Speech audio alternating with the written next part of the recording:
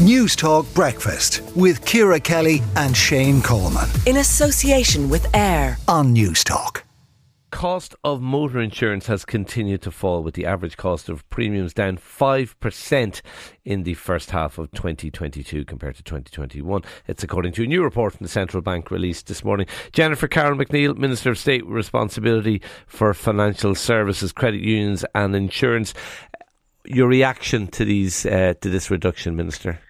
I'm pleased to see a steady reduction in premiums for policyholders. I mean, the motor insurance is the one insurance that you're obliged to have. It's a criminal offence not to have motor insurance because of the impact on everyone.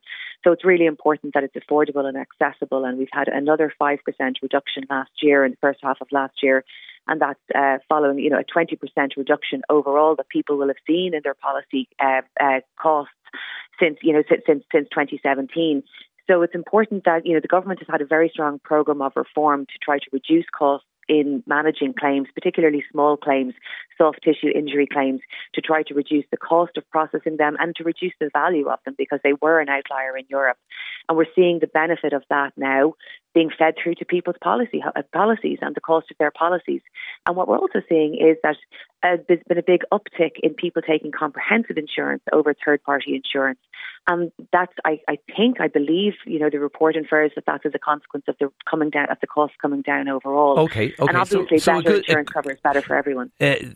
Definitely some good news in there. Peter Boland from the Alliance for Insurance Reform has actually praised the measures that you've brought in, but he says insurance companies are still ripping people off. I mean, are they doing enough to bring down premiums given the reforms that have been made?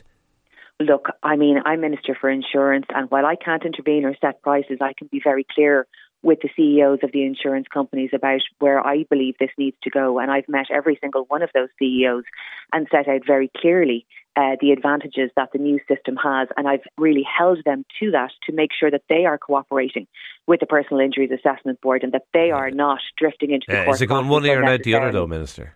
Well, I mean, I think what you're seeing today is the central bank saying that it isn't, that these figures are coming down, and why want to see them to continue to stay low. Now, I recognise, Shane, and you will know that the cost of repairing cars, the damages, the parts within an inflationary environment, that is a risk of going back up, and the report today shows that the cost of repair is going up. But what I'm focused on is the environment for settling insurance claims and to make that the most cost effective and efficient system. Okay. It's really clear people should know that. You didn't really answer my question, Minister. You didn't really answer my question. Can insurance companies, should they be doing more to reflect the new market that we're in terms of bringing down premiums more? I think the premiums have come down and they can continue to go down. Absolutely, yes. Yeah, and they can do more. Yes, I think they can do more. But what I'm encouraging is that the insurance companies, but also everybody else, stick with the PIAB process, which is faster. You'll get it resolved in 2 years as opposed to 4. You'll get the same outcome, essentially, as you would in court. But the legal costs, are 20 times higher in court. And that puts up the cost of insurance for everybody else. And so what I'm trying to do is make sure that I'm holding the insurance companies to account on their premiums overall, but also sticking within that mediated process with PIAB and making sure that system really works. And that is total focus of my work in insurance now. Okay, make Minister. Sure the value we've seen two quick questions before I let you go. A report in the Irish Independent today on this very issue, or similar issue.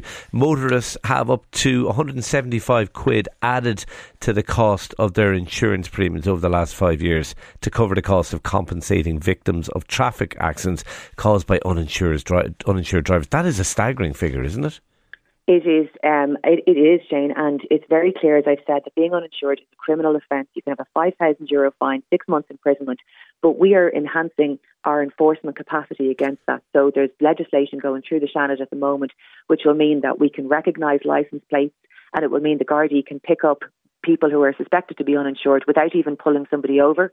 That we're sharing the insurance information now, giving powers to share that with the Gardaí in a much clearer, more efficient way, so that the Gardaí can intervene and pick up people who are driving without insurance, which is far too high, and it's putting up other people's premiums, and it's creating a risk for everybody else. Okay, very finally, you will be aware that your ministerial colleague Niall Collins has broken his silence in relation to the local council's decision to put a property up for sale while he was a councillor. That site ultimately bought by his wife. He has basically said he did absolutely nothing wrong. He was no longer a councillor by the time the property was bought by his wife. We spoke to Paul Murphy on the show a little bit earlier. He said the statement does not take account of the fact that his Niall Collins' wife made queries about in relation to this site while Mr. Collins was a councillor and before the decision was taken by the council to put the site up for sale. Who's right? Well, I've seen. I saw that Niall Collins issued a statement last night saying that neither he nor his wife had any beneficial interest in that, and I take Niall Collins' statement at face value. Of course, I do. Okay, it's just that Paul Murphy makes the point. It's not for me to resolve what Paul Murphy and Niall Collins, say. Paul Murphy may make his point, but I've seen Niall Collins' statement, and I have to take that. I take that as face value. Okay, should this matter be clarified in the Dáil? Would it help if the minister faced questions in relation to this issue? I don't know. I think he set out his statement, and if there's other questions, I think he should deal with that if and as they arise. But he has made his statement very clear, and I to be honest, I do take it at face value. Okay, we'll leave it there. Jennifer, Carroll MacNeill, Minister of State with responsibility for financial services, credit unions and insurance. Thank you for talking to News Talk Breakfast.